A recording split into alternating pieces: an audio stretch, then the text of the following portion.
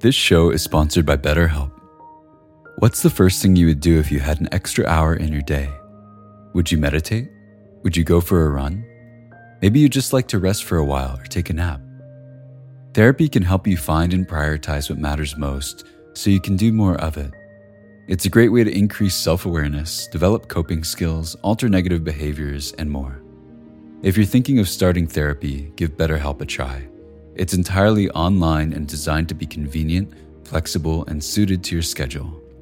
Learn to make time for what makes you happy with BetterHelp. Visit betterhelp.com/insighthour today to get 10% off your first month. That's BetterHelp, HELP.com/insighthour.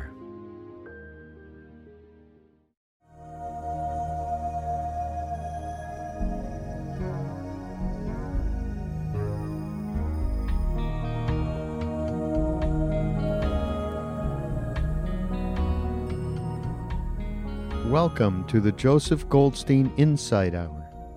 This podcast is an expression of our shared interest in self-discovery.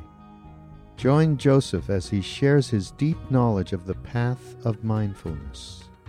If you are interested in supporting this podcast, please go to BeHereNowNetwork.com/Joseph. Over the last few weeks, we've been discussing the fourth foundation of mindfulness, and in particular, the 7 factors of awakening.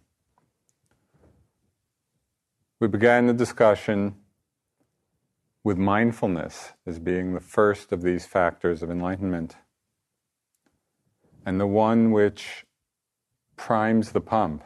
It's mindfulness which leads to all the rest. So this is from the text.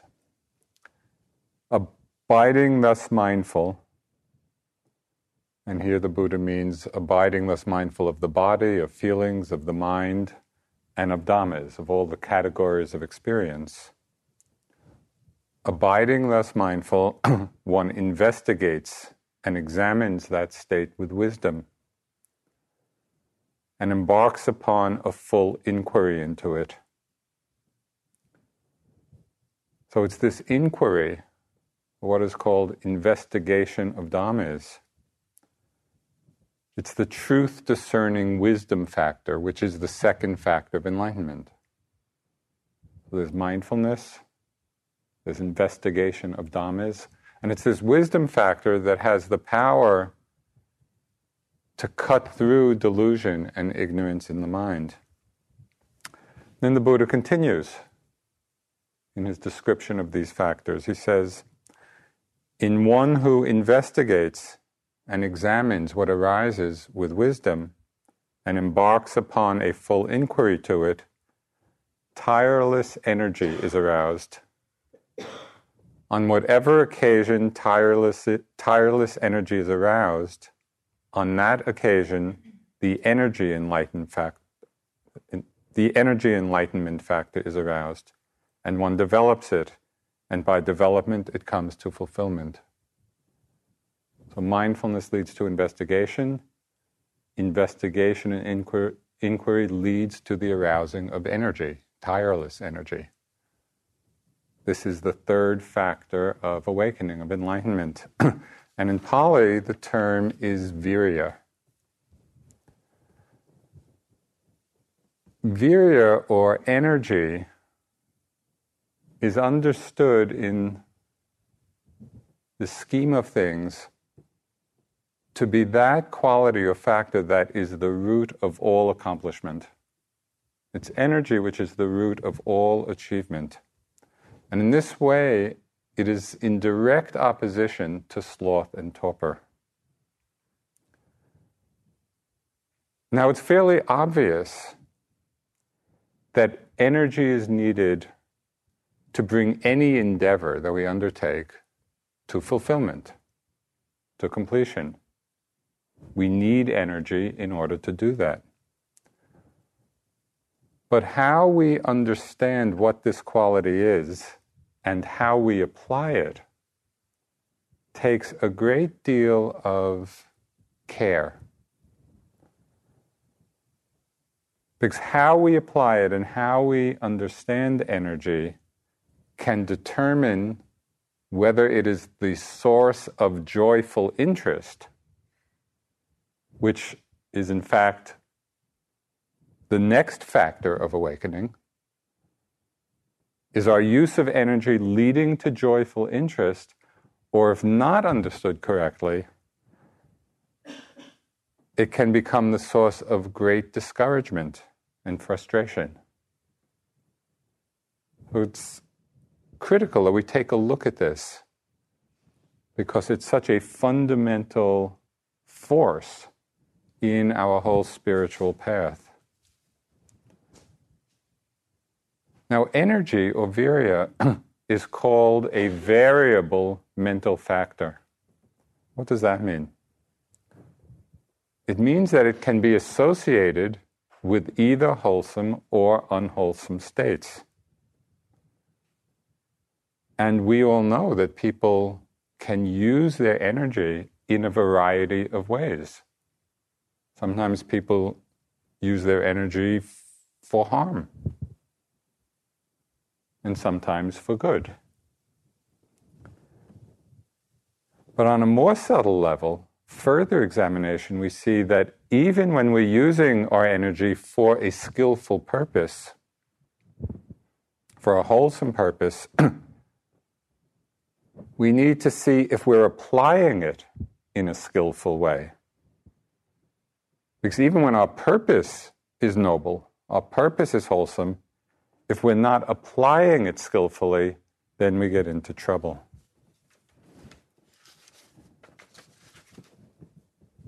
We can get a sense of the many nuances of virya, of what this term means, through looking at the various ways it's been translated into English. Because when you read the translations, different people translate it quite differently, each one with its own particular nuance of meaning.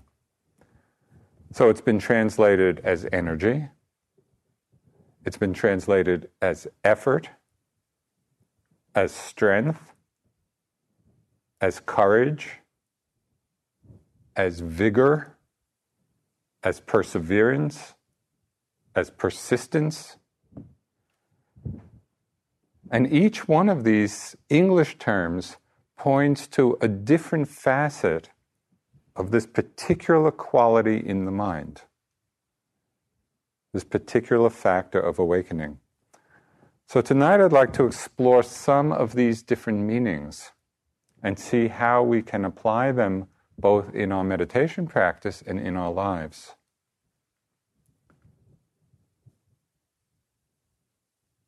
So virya, in its most basic meaning, is energy, which means the capacity for activity. It's the power that we have in both the body and the mind to do something. It's the energy to do, the capacity for action. And this energetic capacity manifests or shows itself in different ways. So one aspect of this energy, and it's mentioned in the texts, it functions to shore things up. It's like reinforcing a levee, in times of a flood. We shore it up.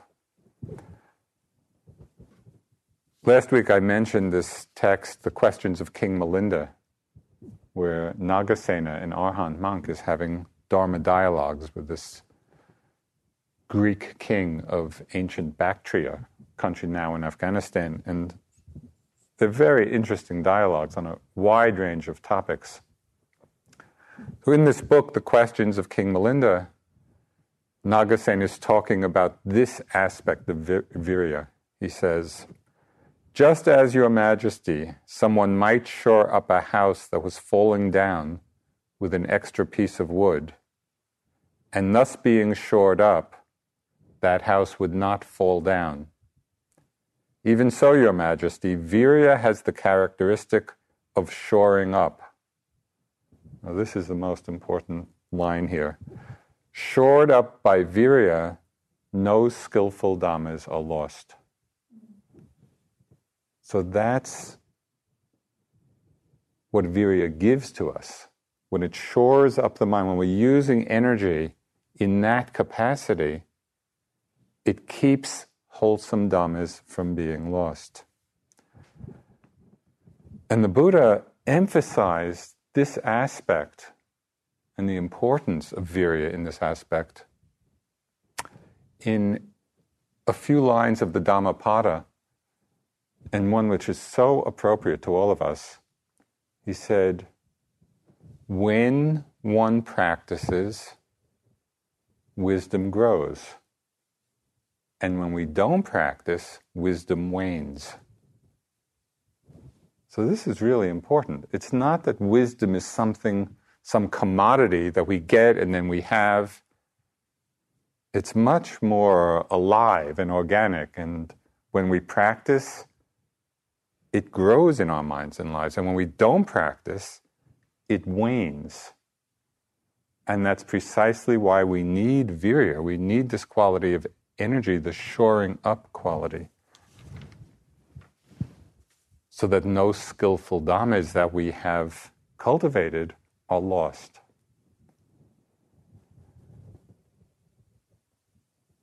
So this ties into another nuance of virya, and that is its quality or aspect of strength. So again, this is from another sutta. And what is the faculty of strength? Here the noble disciple dwells as one who has produced strength, virya, for the sake of abandoning unskillful dhammas and arousing skillful ones. One is firm, of steady valor, unrelinquishing in purpose with regard to skillful dhammas. So this is the arousing of strength of mind for a particular purpose. For the sake of abandoning unskillful dhammas and arousing skillful dhammas. How do we do this? By being firm, of steady valor, like that. Unrelinquishing in purpose with regard to skillful dhammas. So what the Buddha is highlighting here is both the critical importance of virya, of energy, as a power, a force in the mind. This is a critical aspect of our minds to understand. It's a source of power, this quality of virya or energy. But he's also highlighting the importance of putting it to wise use. And we can use energy for a lot of different things. The Buddha is saying energy as an enlightenment factor is used for the relinquishing of unwholesome states and the cultivation of wholesome ones. So it's a specific use of this power that we have.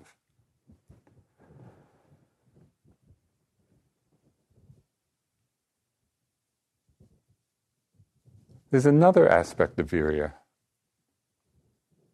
There's the shoring up or reinforcing so that no skillful dhammas are lost. There's the quality of strength in the mind. There's another aspect of virya, which is one that powerfully engages our hearts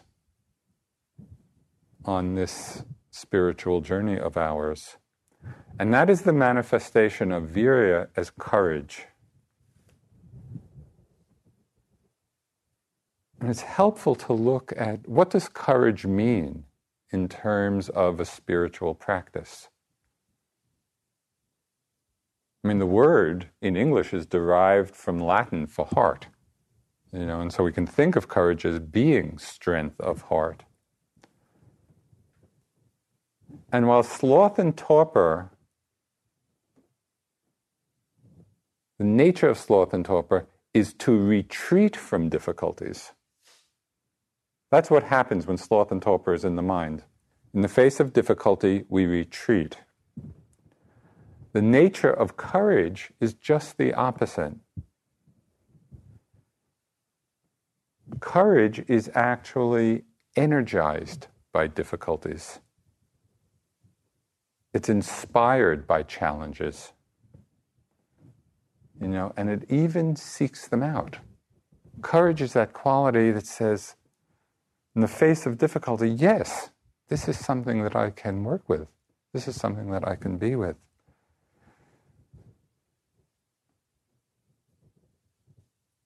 With courage,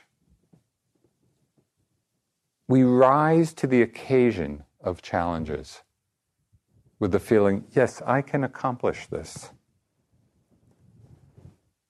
With courage, we're not discouraged by how difficult a task is. And we're not discouraged by how long a task might be or a journey might be. Now, one of the strongest, courageous declarations was made by the Bodhisattva in his quest for Buddhahood, and it's this very famous statement where he said, "Let only my skin and sinews and bones remain, and let my flesh and blood in the body dry up. I shall not permit the course of my effort to stop until I win that which may be won by human ability, human effort, and human exertion."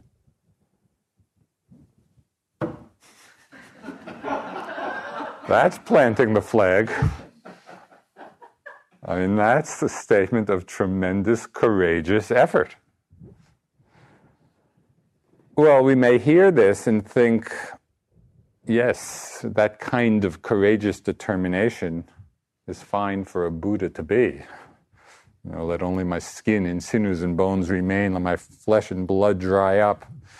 I won't stop until I have accomplished what can be accomplished. I mean, we may think, yeah, that's fine for Bodhisattva, but it may seem very far away from anything that we're capable of. And while it's true we may not yet have quite the Bodhisattva's resolve, still there are many examples of ordinary people exercising great valor and great courage in pursuit of their goals. It's not so far off. Sometimes it's in very individual ways, and sometimes it's in ways that really can change the world. Just last week, I was talking with a staff person. I had just come back from a bike ride, exercising my courageous effort. And so I was just outside the office up at the retreat center, and one of the staff, we got into talking about, exercise, and this person had been in the army sometime before coming to IMS. And he told me about kind of a situation when he was in the army, and he was out in some army base, I forget exactly, it was, I think in the desert in California. And he volunteered, I mean, they were asking people to volunteer, but he volunteered to run this 26-mile marathon. But it wasn't just running a 26-mile marathon. It was running this marathon with a 35-pound pack in full military gear through several miles of which were in deep sand. So you can imagine what running in that is like. And I said, "Why did you volunteer for this?" And he said he just wanted to test the limits, of his mind and what he could do. And he said he was pretty fine until about mile 13. And then, all that doubting mind came in. Obviously, he must have been pretty exhausted by then. And all those thoughts, and there were kind of all-terrain vehicles going by the runners to take those who were kind of dropping by the wayside back to rest stations. And so this voice in the mind, why don't you just, okay, you've done enough, get in one of these vehicles and go back to rest. But he said, he just met the challenge of that doubt. He met the challenge of that kind of retreating mind and somehow gathered the strength to continue and finish. And when he was describing that, he said, first of all, he was just very interested in watching his mind, and whether he was giving in to those voices or not going to give in to them. And his description was such a classic illustration of the power of virya. Right at that moment, when all these doubting voices came and wanting to give up, virya came to shore up. It was like coming as reinforcements to again re-energize the mind so he could actually finish. And most remarkably, and this is what really impressed me, he volunteered to do the same run the following year, which was pretty amazing.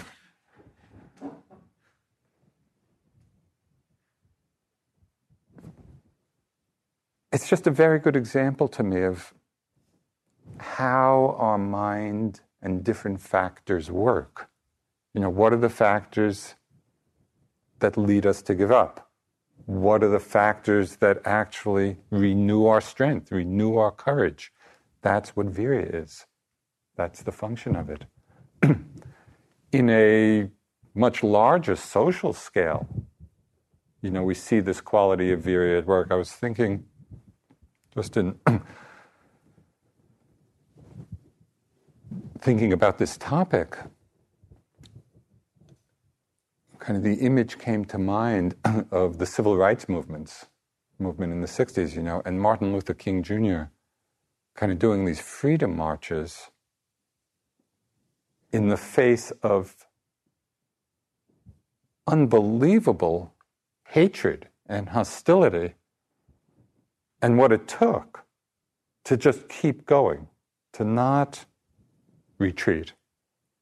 That's the quality of virya. It's that quality of courageous energy. These stories inspire me, whether it's just of one person's individual rising to a challenge or something much bigger. They inspire me because I think we don't often take the opportunity to challenge ourselves, to extend our limits, to see what is really possible for us, particularly in times of difficulty. Do we challenge ourselves to play at the edge? Sayadaw U Tejaniya, who most of you have probably seen by now, in his little booklet, and you may have read this, he wrote, "Avoiding difficult situations or running away from them does not usually take much skill or effort, but doing so prevents you from testing your own limits and from growing. The ability to face difficulties can be crucial for your growth. However, if you are faced with a situation in which the difficulties are simply overwhelming, you should step back for the time being and wait until you have built up enough strength to deal with them skillfully." So again, it's understanding the power and the potential of virya as we cultivate it, especially in this aspect of courage, being willing to play the edge, but also understanding how to do it in a balanced way.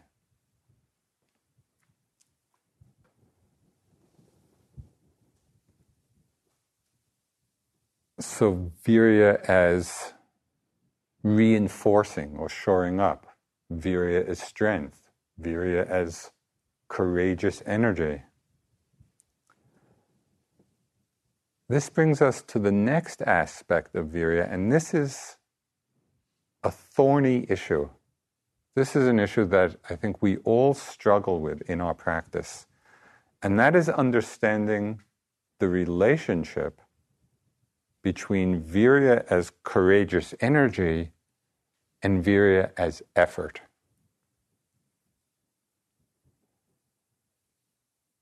What is effort? When is it balanced? When is it counterproductive? Effort is the expenditure of energy to accomplish some goal. That's what the word means.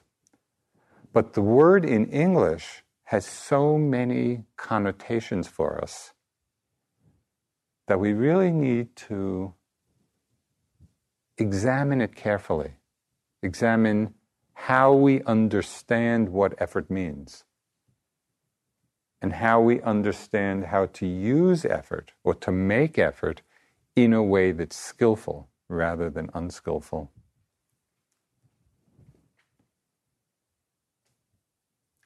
Effort becomes unskillful when there's a forcing of the mind. It's what I call efforting. And I'm sure we've all had that experience in meditation, where we're trying to make something happen. Rather than effort being made in the context of a relaxed mind. When there's a gaining idea and a mind full of expectations,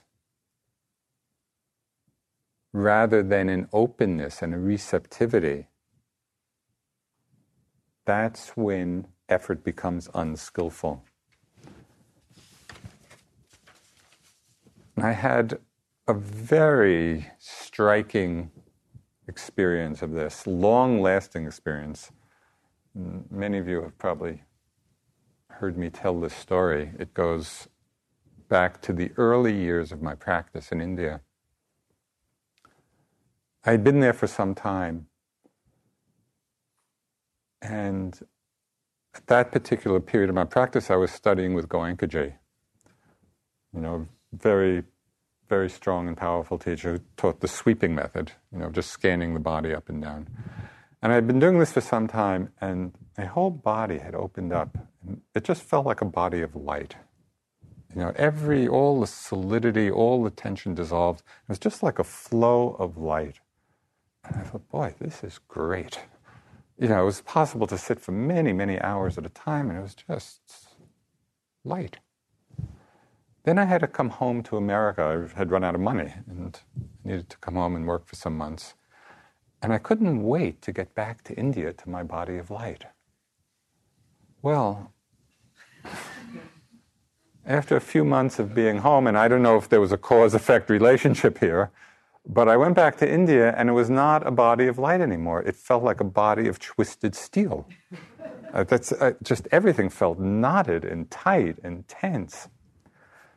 And for the next 2 years, I was struggling to get back the body of light. They were the most difficult 2 years of my practice. It was so frustrating and so discouraging because I was in this unskillful effort. I was in this struggle to get something rather than the wholesome effort of simply settling back and opening to what was there. It took 2 years for me to learn this lesson. And that's why I'm telling you this story. So that it doesn't take you 2 years. Right effort is not an ambitious striving. Skillful effort is the effort to be present for what is already here. Big difference. So as you're practicing, keep an eye out for the mind with an agenda, what I call the in order to mind. We're doing whatever we're doing with the breath or the body or whatever we're watching, But there's a sense I'm being mindful in order for something to happen, rather than simply being open and seeing what is there. So we need to watch out for this, because many yogis, and I think all of us at different times, get caught in this efforting, and it's not helpful.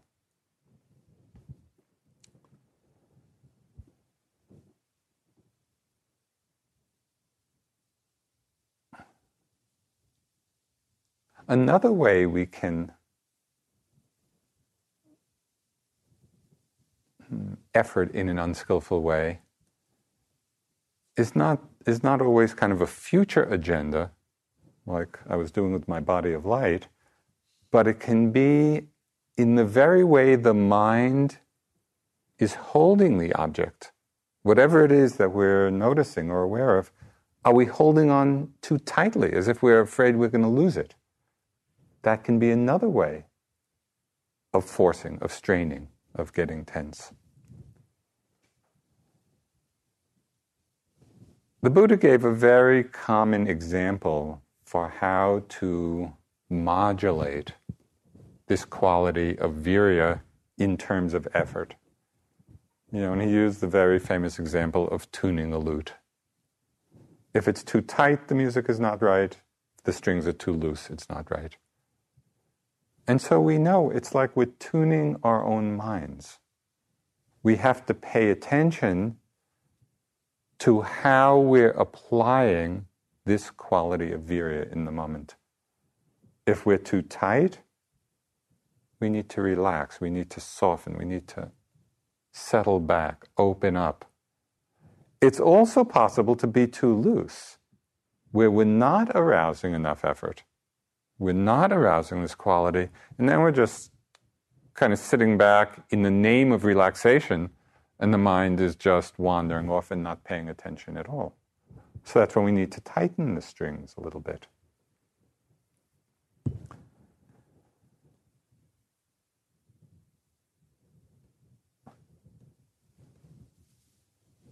This also is from Sayadaw's little booklet.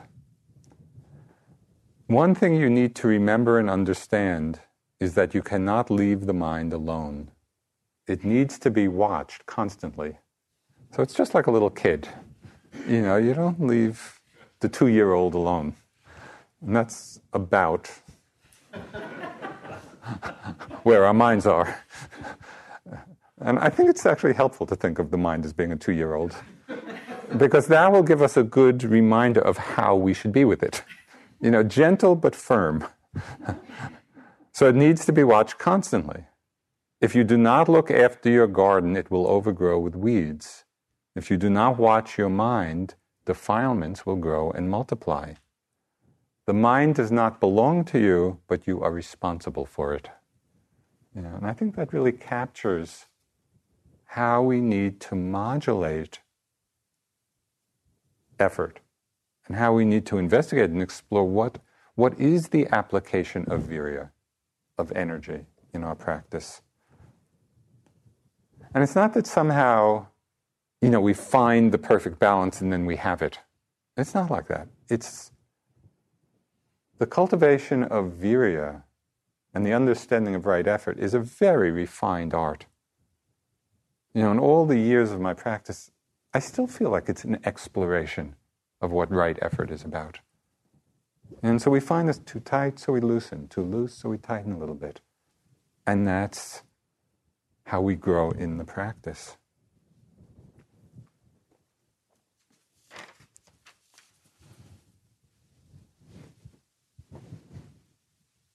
One helpful experience to explore, and this was really an interesting discovery for me in my meditation practice. And it's the experience of how effort creates energy. Now, usually we think that we need energy to make any kind of effort, to do something. If we're feeling low energy, there's often the feeling, well, I can't do it now. I need to rest. And then when I have more energy, I'll be able to do whatever it is we want to do. And sometimes this is true. I mean, sometimes we actually do need to rest. And one example of this is the story of Deepa Ma's, earlier life, and I think most of you are familiar with her. She was one of our teachers in this very, very great yogi and wonderfully loving being. And she had a lot of suffering in her early life. She lost 2 of her children, she lost her husband, and was stricken with grief. This is before her practice. And she said that she was basically bedridden for 5 years, but in that time, because of the grief, she had a very hard time sleeping. So she was really sleepless. Then finally, after all that time, she went to the monastery hoping for some relief from all the suffering. And she began the practice and really wanted to meditate. And she said for the first days or week of her practice, all she could do was sleep. And she found it so ironic that when she wanted to sleep, she couldn't. And when she wanted to be awake, all she could do was sleep. But obviously, it's what was needed.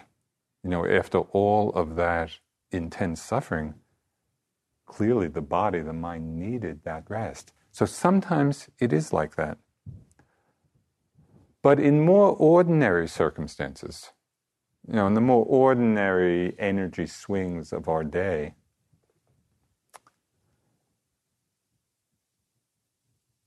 I'm sure you're familiar with the experience of feeling low energy and then making the effort either for some physical or mental activity. You go out and exercise, you engage in some mental creativity, and the very effort to do those things creates energy. And we finish doing them, and even though we started in a very low state, we end up feeling energized. Well, this principle applies in practice as well. So at times,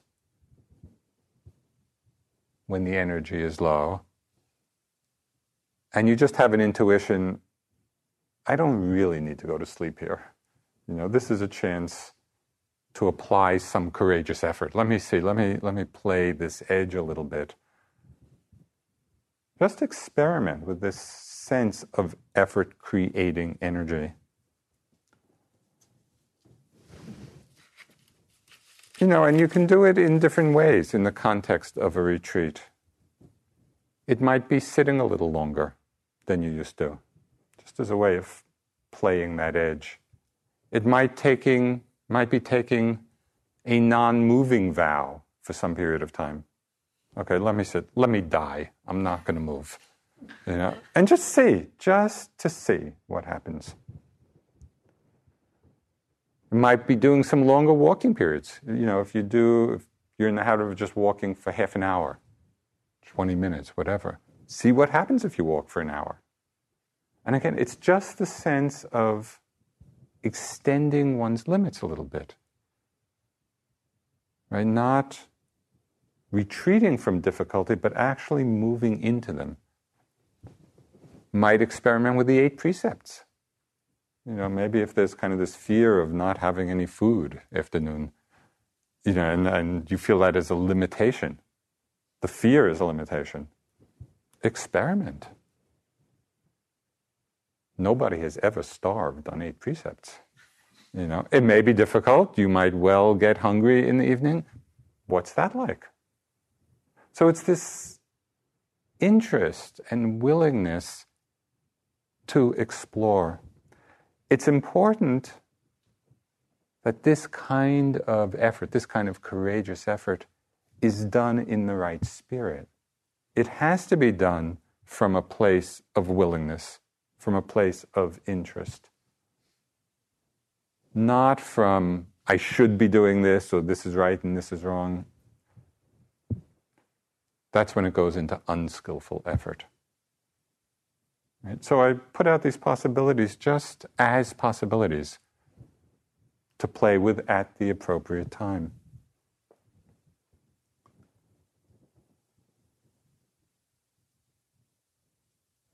So that's on the side of extending limits. On the other side, maybe the mind is feeling really tight, and we're the kind of people that are always making too much effort and a lot of ambitious striving and always pushing the edge and pushing our limits. Then the skillful thing might be to settle back, to relax, to create some space. And just in the settling back and making space, and not with that kind of pushing the edge mentality, often just making the space allows the energy to arise in a very natural way. So there's no one way to do this. Right? We have to really see and be sensitive to our own minds, to our own system, to our own patterns. And explore for yourself this enlightenment factor of virya, how it can best be aroused, how we can best use it in the service of liberation.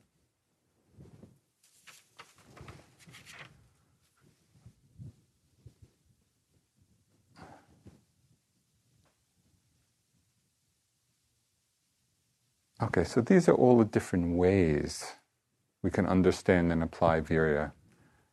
The question that then arises is, what is the cause for this factor of awakening to arise? What is the cause for virya to arise? Where does it come from? Because everything is conditioned by causes. So with all of these factors of enlightenment, we have to understand what they are, how they can be applied skillfully, and what brings them about. Right? The proximate cause for the arising of virya as a factor of enlightenment is the quality of spiritual urgency. When we have that sense of spiritual urgency, that's what calls for the virya. And the Buddha talked of it. He said that with respect to these factors of awakening, we should be with them, and this is from the suttas, we should be with them as a matter of vital concern. It's a matter of vital concern. It's not a hobby. And it's not kind of something we do simply because it maybe makes us feel a little better. Of course, it may do all that, and that's useful in its own way. But as a factor of awakening, if that's what we're cultivating and developing, then they have to be related to with this vital concern. That's the attitude. And there are some reflections which call this to mind, which remind us of this. So I'll just briefly mention a few of these reflections that bring forth this quality of spiritual urgency. The first of these reflections is just on the preciousness and rarity of our present circumstances. And whether we think of it in the context of many lifetimes or just the circumstances of this lifetime, we can see and appreciate how rare it is for all the conditions to come together that makes it possible for us to practice. A lot had to come together for us to all be here.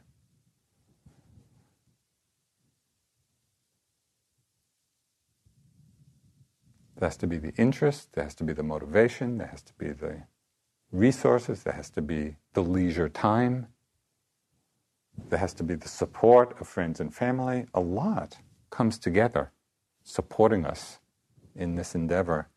And we often, I think, have the idea that, well, our lives are going pretty well and conditions will always be favorable. The Buddha is saying, It's not how it is. Any look at the world around us reveals the truth of uncertainty, the uncertainty of conditions. From war, from violence, from natural disasters, from just the natural process of aging of our bodies. We don't know what's going to happen. So the fact that now we do have everything come together in a favorable way, when we reflect on this, it arouses a sense of spiritual urgency or ardency. Yes, let me make best use of this time.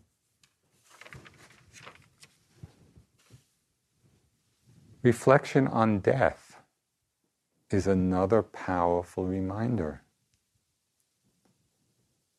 that we use this time of favorable circumstances in a way that is truly of benefit to ourselves and to others.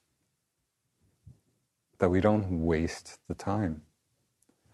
In the reflection on death, it's so obvious, and yet very often it's not in the forefront of our minds.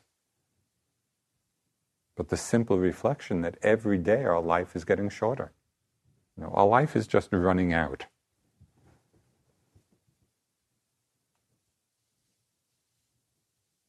Can we hold this in mind? Can we have this in the forefront of our minds? The Buddha would often address the bhikkhus. He would say, "Bhikkhus, there are trees. There are roots of trees. Meditate now, lest you regret it later." And it's just for this, because we don't know. And the time is precious, and it is getting shorter. And so when we reflect on this, again, it arouses that quality of virya in us. We can reflect that the end of all our various efforts at accumulation ends in dispersion.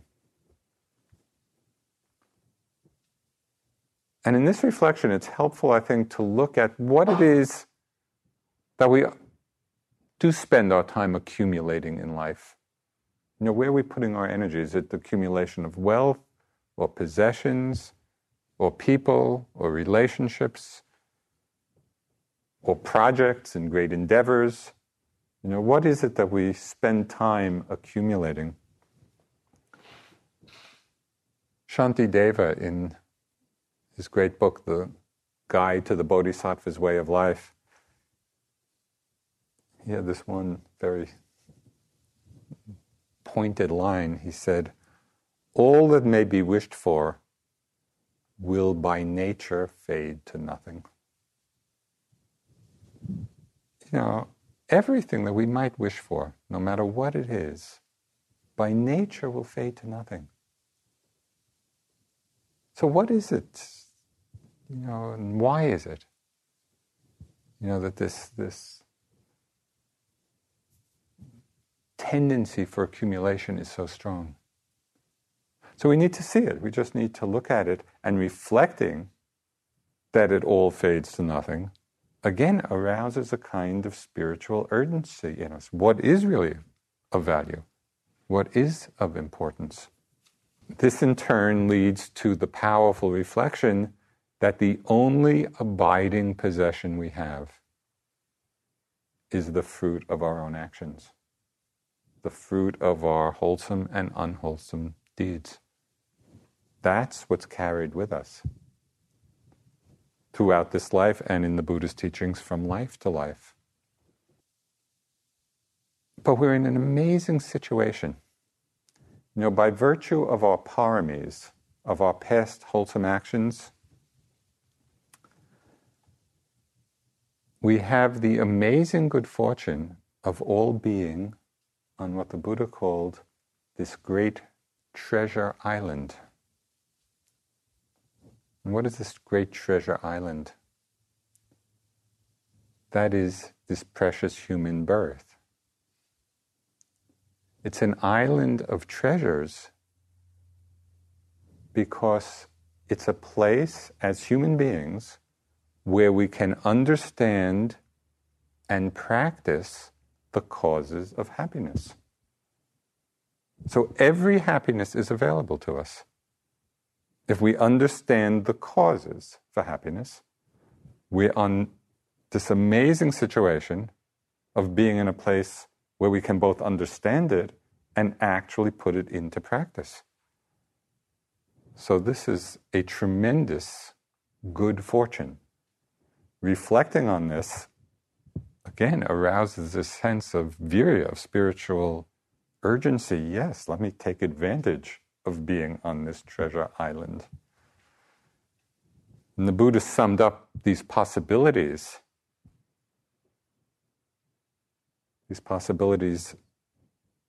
of every happiness in a very direct pith instruction. I mean, he summed all his teachings up in 3 lines, 3 very short lines. He said, avoid what is unskillful, do what is good, purify the mind. This is the teaching of all the Buddhas. So when we reflect on this, and we reflect on our good fortune of having the opportunity to practice these instructions, yes, avoid what is unskillful, do what is good, purify the mind. Again, this is a source for virya to arise in us. Okay, let me arouse the energy to actually do it. There's one last reflection. The preciousness of this human birth, the truth of death, the fact that all accumulation ends in dispersion, the gift of being able to practice, and to understand the cause of happiness. And the last of these reflections is just to give some thought or contemplation to the defects of samsara. Of this, samsara means perpetual wandering through conditioned existence. And according to the teachings, it's like we just wander on throughout this life and from life to life, driven on by our wholesome and unwholesome karma, through all the different realms of experience, from the lowest to the highest, back to the lowest again. And the example given is like a bee buzzing around in a jar, from top to bottom and bottom to top.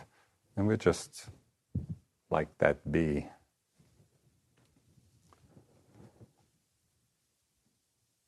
What frees us from these endless cycles of ignorance and craving and becoming, all those forces which keep us going around and around and around, is the heroic power of virya. It's virya which gives us the strength, which gives us the courage, which gives us the energy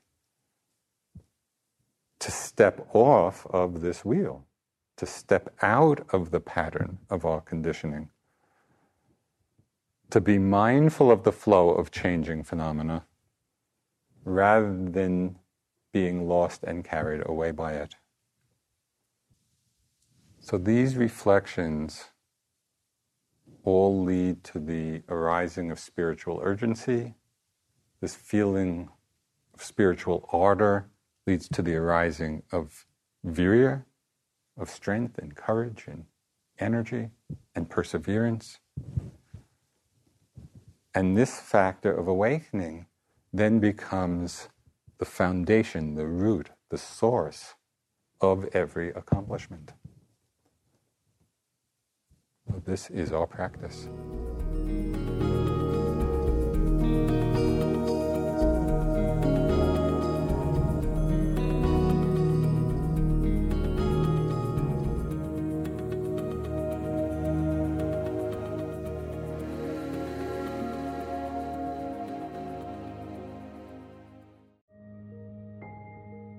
This show is sponsored by BetterHelp. What's the first thing you would do if you had an extra hour in your day? Would you meditate? Would you go for a run? Maybe you just like to rest for a while or take a nap. Therapy can help you find and prioritize what matters most so you can do more of it. It's a great way to increase self-awareness, develop coping skills, alter negative behaviors, and more. If you're thinking of starting therapy, give BetterHelp a try. It's entirely online and designed to be convenient, flexible, and suited to your schedule. Learn to make time for what makes you happy with BetterHelp.